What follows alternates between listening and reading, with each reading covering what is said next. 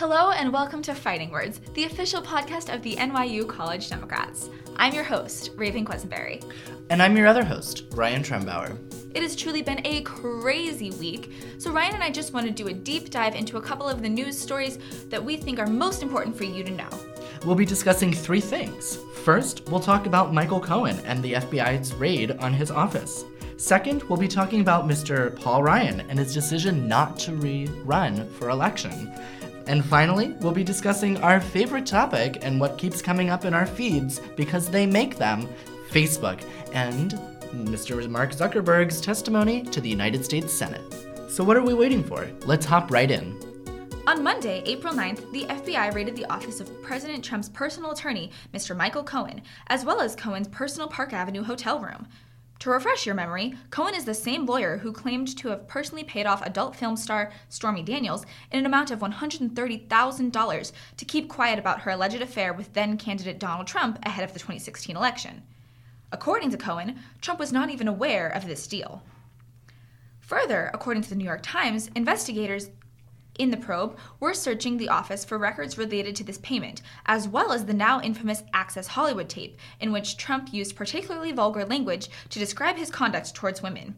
Reportedly, the investigative team was specifically investigating Cohen for such charges as campaign finance violations and bank fraud. It is important to note that attaining this search warrant would have required an immense degree of probable cause. In general, a warrant related to a federal probe requires high-level approval within the Justice Department. When an attorney is the subject of the warrant, the department requires even more substantial proof, and a federal judge would have had to sign off on the move. The information required for the warrant was allegedly referred to the Southern District of New York by Special Counsel Robert Mueller's office.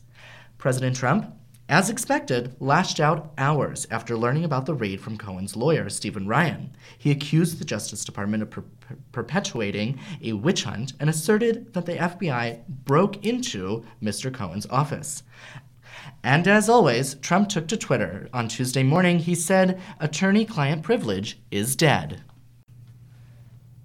In other breaking news, everybody woke up to the surprising revelation that Speaker of the House and prominent leader within the Republican Party, Paul Ryan from Wisconsin, would not be seeking re-election this November. Politicians, candidates, and politicos from both sides of the political aisle were shocked at the revelation. Nobody saw this coming. So what do you think the implications for this are? I think there's a lot of implications for it. There's financial implications for Republican candidates and Republican politicians seeking re-election. There's implications for the Democratic side of politics. Does this show once again that we're in for a Democratic wave that's soon to become a Democratic tsunami? And of course, there's this ongoing conversation within the general discourse of what does this mean for the Republican Party as a whole, as an institution. Paul Ryan was a pivotal figure. He is known as a tremendous fundraiser. So far this cycle, he's raised over $54 million. And now that he is not a prominent figure anymore because he has made himself an effective lame duck who's just sitting in the position until November, there are serious concerns over whether people are going to continue to donate if he comes to and speaks at an event. And so candidates who are seeking either re-election or first-time election are concerned that they will now have to rely on alternative sources of money and try to distance themselves from a lame duck Speaker of the House. What are your thoughts? All I can say is that, this certainly caught everyone by surprise, and it looks like we're in for a really exciting, if not controversial, midterm election season. Yeah, and I would also add that it only goes to show that the Republican Party is intensely divided over Trump and over who has control. Even before he announced, the media has already been reporting that both Representative Kevin McCarthy from California and Representative Steve Scalise from Louisiana were both putting unofficial bids in to be the next Speaker of the House. They wanted to challenge Ryan should all three of them obviously be reelected. Now the speakership of the House House is up for grabs. Will it be Scalise? Will it be Kevin McCarthy? Will other people now hop into the race to claim that pivotal position? Because it is known as one of the most powerful positions, regardless of which party holds it, in Washington.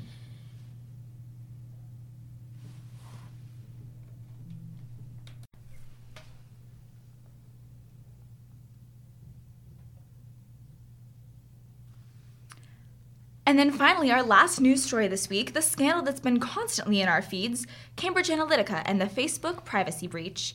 This story, fraught with twists and turns, begins about 3 weeks ago when it was revealed that Cambridge Analytica, a British political research firm, used data mining to build predictive profiles of 87 million Facebook users. What exactly is Cambridge Analytica? Well, it was a firm that was employed by the Trump campaign in the 2016 election to learn about how Americans think, how to design better ads, and how to craft better campaign rhetoric to influence the overall election. What did they actually do, though? Well, they used Big Five personality tests, which have been tied to political affiliation. What are the Big Five? Well, they include personality traits such as openness to new experiences, conscientiousness, extroversion, agreeableness, and neuroticism. But how does it actually work, you may ask? Well, I'll use my co-host here, Raven, as an example. Raven is a Facebook user. She logs into Facebook, and Facebook is collecting data on everything that she likes, what types of events, and how frequently she goes to different events, how frequently she makes new friends on Facebook, and how often she comments on other people's posts. Cambridge Analytica took this data and they added the personality identifiers. So, for example, if Raven is making a lot of new friends and she goes to lots of events, they may classify Raven as very open to new experiences. And openness to new experiences through political science research has been tied to liberalism. So they can throw a whole bunch of ads at Raven that are curated for a more liberal message, a more liberal candidate. However, with Cambridge Analytica, what they were doing was trying to find people that were conservative and would buy into a conservative, Trump-oriented message. Wow, thank you for explaining that, Ryan. That really does help me understand how Cambridge Analytica worked so much better. And I think the whole thing is really fascinating, but also equally nefarious. So this ongoing data privacy drama has been unfolding thus far in Silicon Valley, but it finally reached Capitol Hill this week when Mark Zuckerberg, Facebook CEO, testified before Congress regarding the Facebook data breach. He has suggested that Facebook should be regulated and wants to work with Congress to do so. Tuesday marked the first official hearing held with Zuckerberg on the issue of Cambridge Analytica.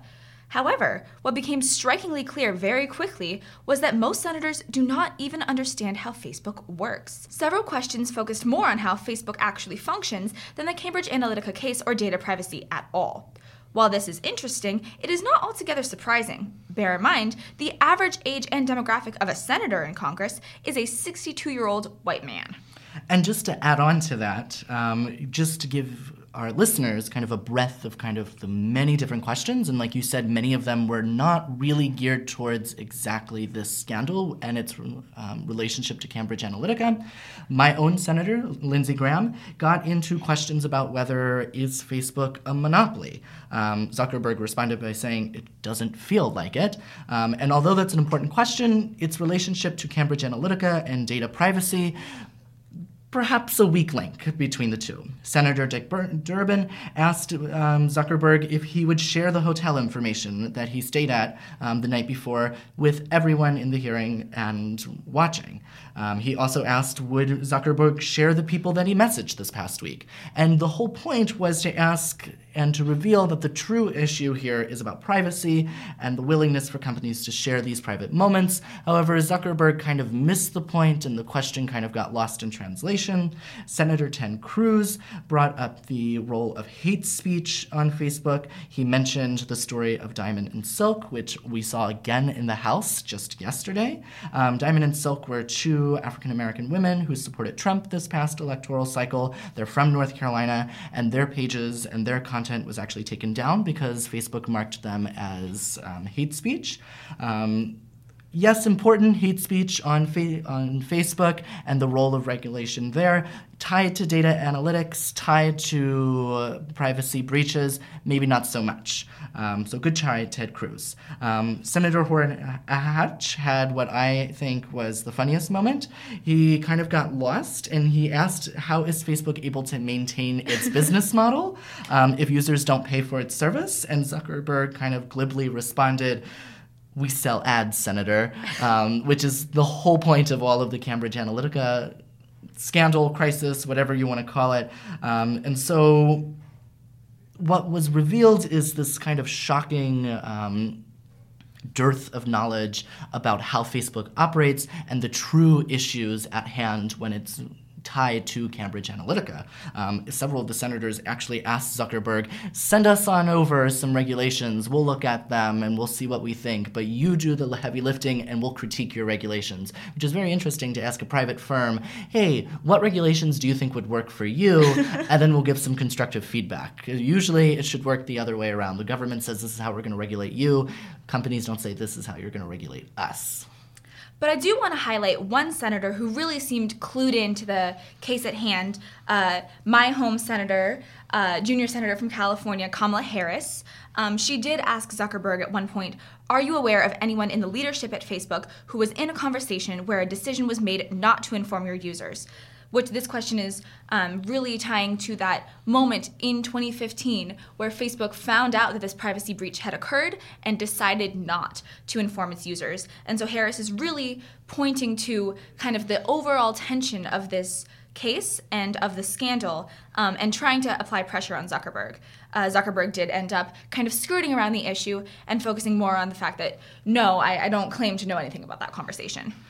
And so just like Senator Harris, a potential 2020 presidential candidate, was able to kind of get to the meat and bones of the issue. We saw a younger House. On average, the House member is younger than their counterpart in the Senate, and because of that, they were a little bit more clued in. They knew how Facebook worked. They knew Facebook was a free service that paid for its business model through ads. And so they were a little bit more charged and a little bit more pointed at Zuckerberg. They kind of directed a lot of questions, and they wouldn't let him skirt off into kind of the ether. They nailed him for yes and no answers. I'll just name a few examples. So, for example, Representative Greg Walden, a Republican from Oregon, he called Facebook an American success story, and I think we can all agree on that to some degree. It started in a college dorm room and now has 2 billion users. A lot happened in between, and a lot of scandals and a lot of apologies, but it is a success story. You can't deny that. However, he also said while Facebook has certainly grown, it has not matured. I think it's time to ask whether Facebook may have moved too fast and broken too many things. The Representative Walden, he is actually referring back to a kind of mantra that Facebook kept pushing in like the early 2010s, 2011, 2012, and their unofficial motto was move fast and break things.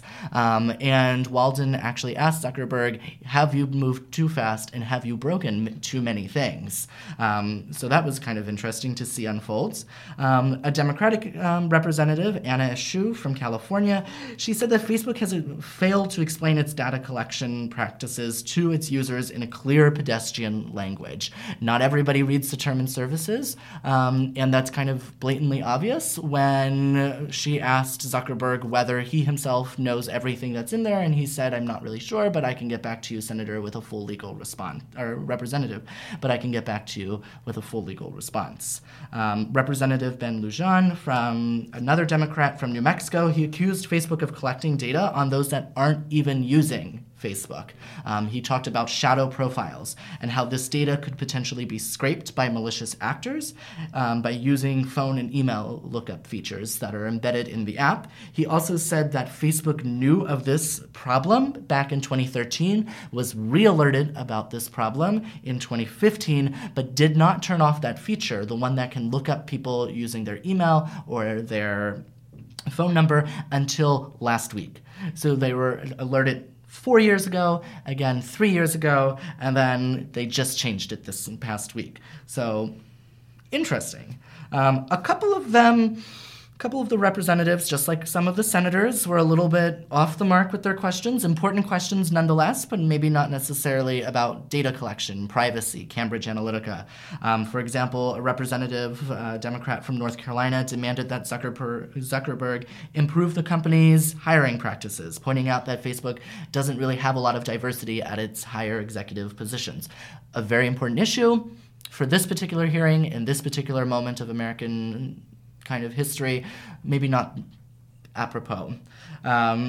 Representative Joe Barton, a Republican from Texas, he pressed Zuckerberg to address the conservatives' fears that the site censors their content. He brought up Diamond and Silk, the pair of African-American women that I mentioned earlier. Again, like Senator Ted Cruz, hate speech and the regulation and the role that Facebook plays in monitoring that, important. But is it relevant to this particular situation that they're supposed to be talking about? Maybe not. Finally, Representative David McKinley from West Virginia, he accused Facebook generally of hurting people by failing to thwart those who try to sell opioids on the site. Of course, that's a real problem. Of course, Facebook should take a strong stance on that. Relevant? Maybe not. Yeah, I mean, so there's a lot going on there, and I think it's important that we start to try to pull apart the weeds and get down to the real content of what's been a crazy week. So looking back at these, 2 days of testimonies and hearings, I have a lot of questions. I don't know about you, but to start with, what do we think? I mean, what's the conversation about how Facebook should be regulated? Well, I think it begins with this concept and this classification of Facebook. What is Facebook? I think once you can classify it, you can regulate it. Is Facebook a media company? They have videos on their site. They've had their hands in movie productions and things like that. Are they a communications firm? They are social media. People communicate messages. Messenger is all about communication. Should they be regulated under that type of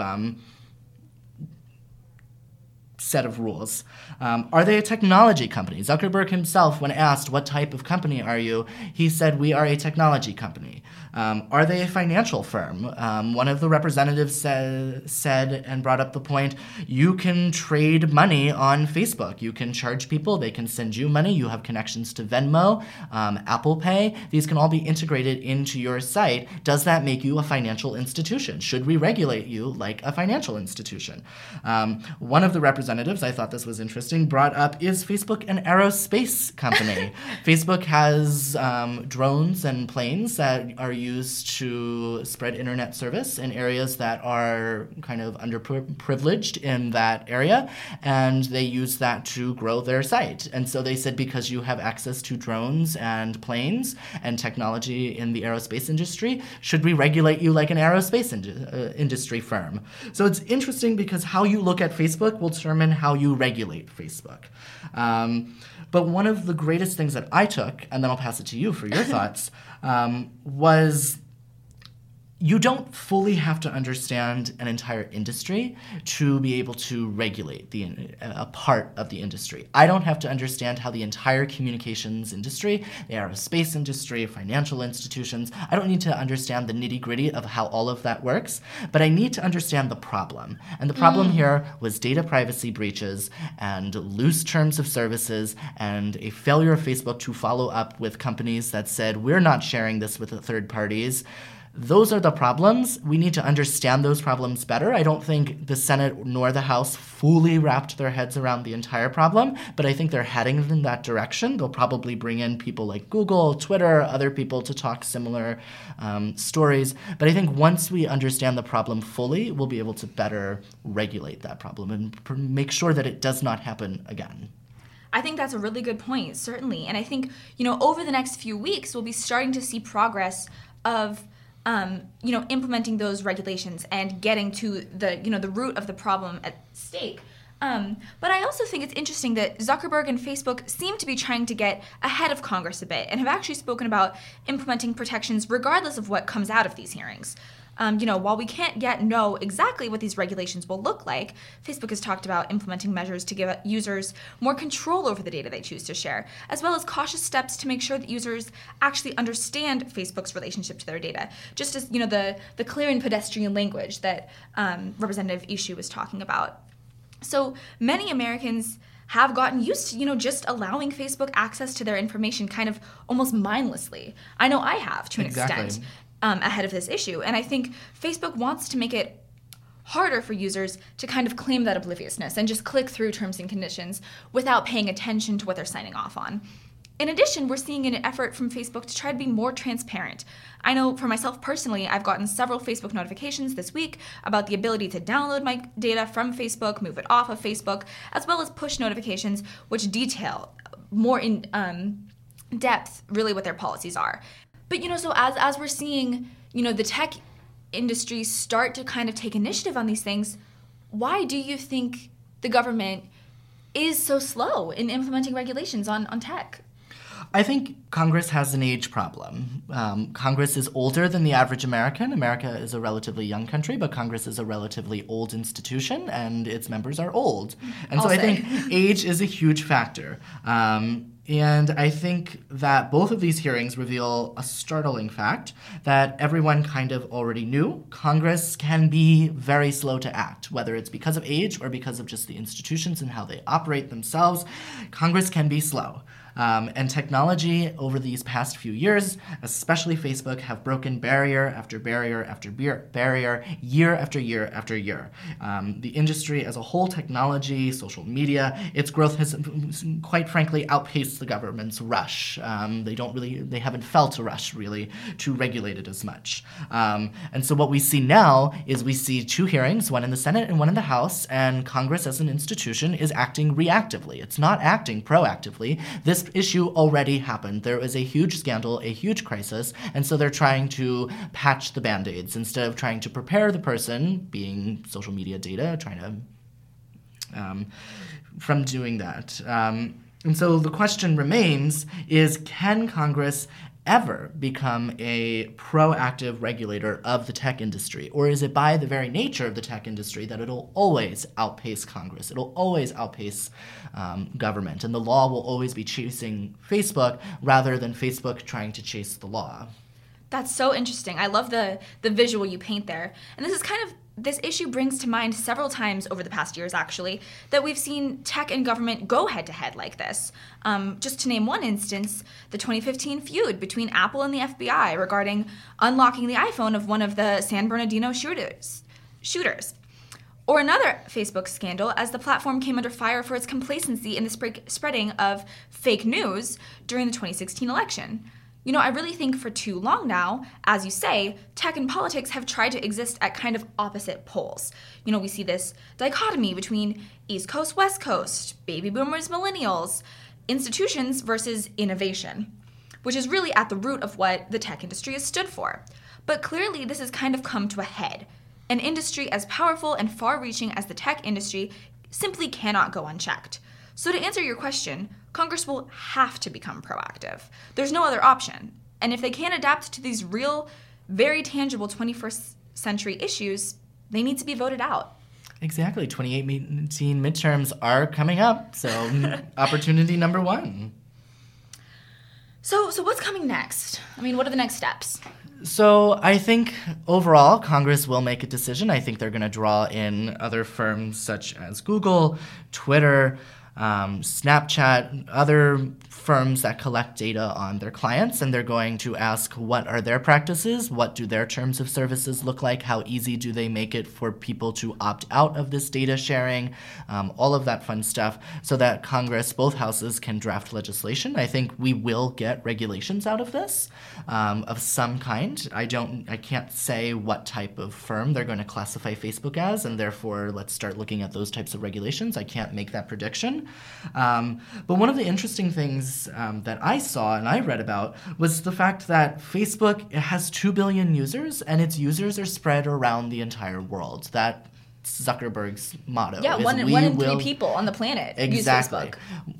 Zuckerberg's mantra has been, we want everyone to be friends on Facebook. We want everyone to be on the platform. And what we see is users in the EU have taken cases and pushed the EU to put more restrictions on data sharing and how privacy plays into this. And the EU has acted. However, those restrictions and data privacy regulations only apply to user data from the EU. If the American Congress, actually when the American Congress acts, a lot of those regulations, unfortunately, will only apply to user data of Americans. And of course, that's important. Like, I want my data protected by my government. And I'm sure the EU residents want the same. I think it's only natural. But it's interesting to see that EU restrictions only affect EU users. American restrictions will only affect American data. But Facebook transcends all of this because they're a supranational organization. And it'll be an interesting dynamic to see whether there are ever going to be universal protections for user data that are imposed on Facebook. And that'll take international cooperation in some type of mediated forum or conference or meeting between states. And I don't think that people are talking about that quite yet. But it's certainly something that is worth keeping your eye out for. Yeah, I mean, these are truly global ramifications. You know, it's not only been a crazy week up on the hill, but a crazy week in all of our smartphones. Exactly. And now for our weekly toast to the Trump White House. Recent firings include Tom Bossert, the Homeland Security Advisor. The media speculates any day now that either EPA Administrator Scott Pruitt or Deputy Attorney General Rod Rosenstein will be the next to go. So we're giving them an early cheers. Recent Trump tweets include attacks on the Clintons, the failing New York Times, Democrat loyalists, the fake and corrupt Russia investigation, and the entirety of the Middle East for failing to say, and I quote, "Thank you, America." Trump's current approval rating, according to Gallup, is 41%. Cheers to the Trump White House. Woo! And that's been another episode of Fighting Words. I'm your host, Ryan. And I'm your other host, Raven. Check us out next week in your feed on Apple Podcast, Google Play, and SoundCloud. And remember, stay engaged. And question everything.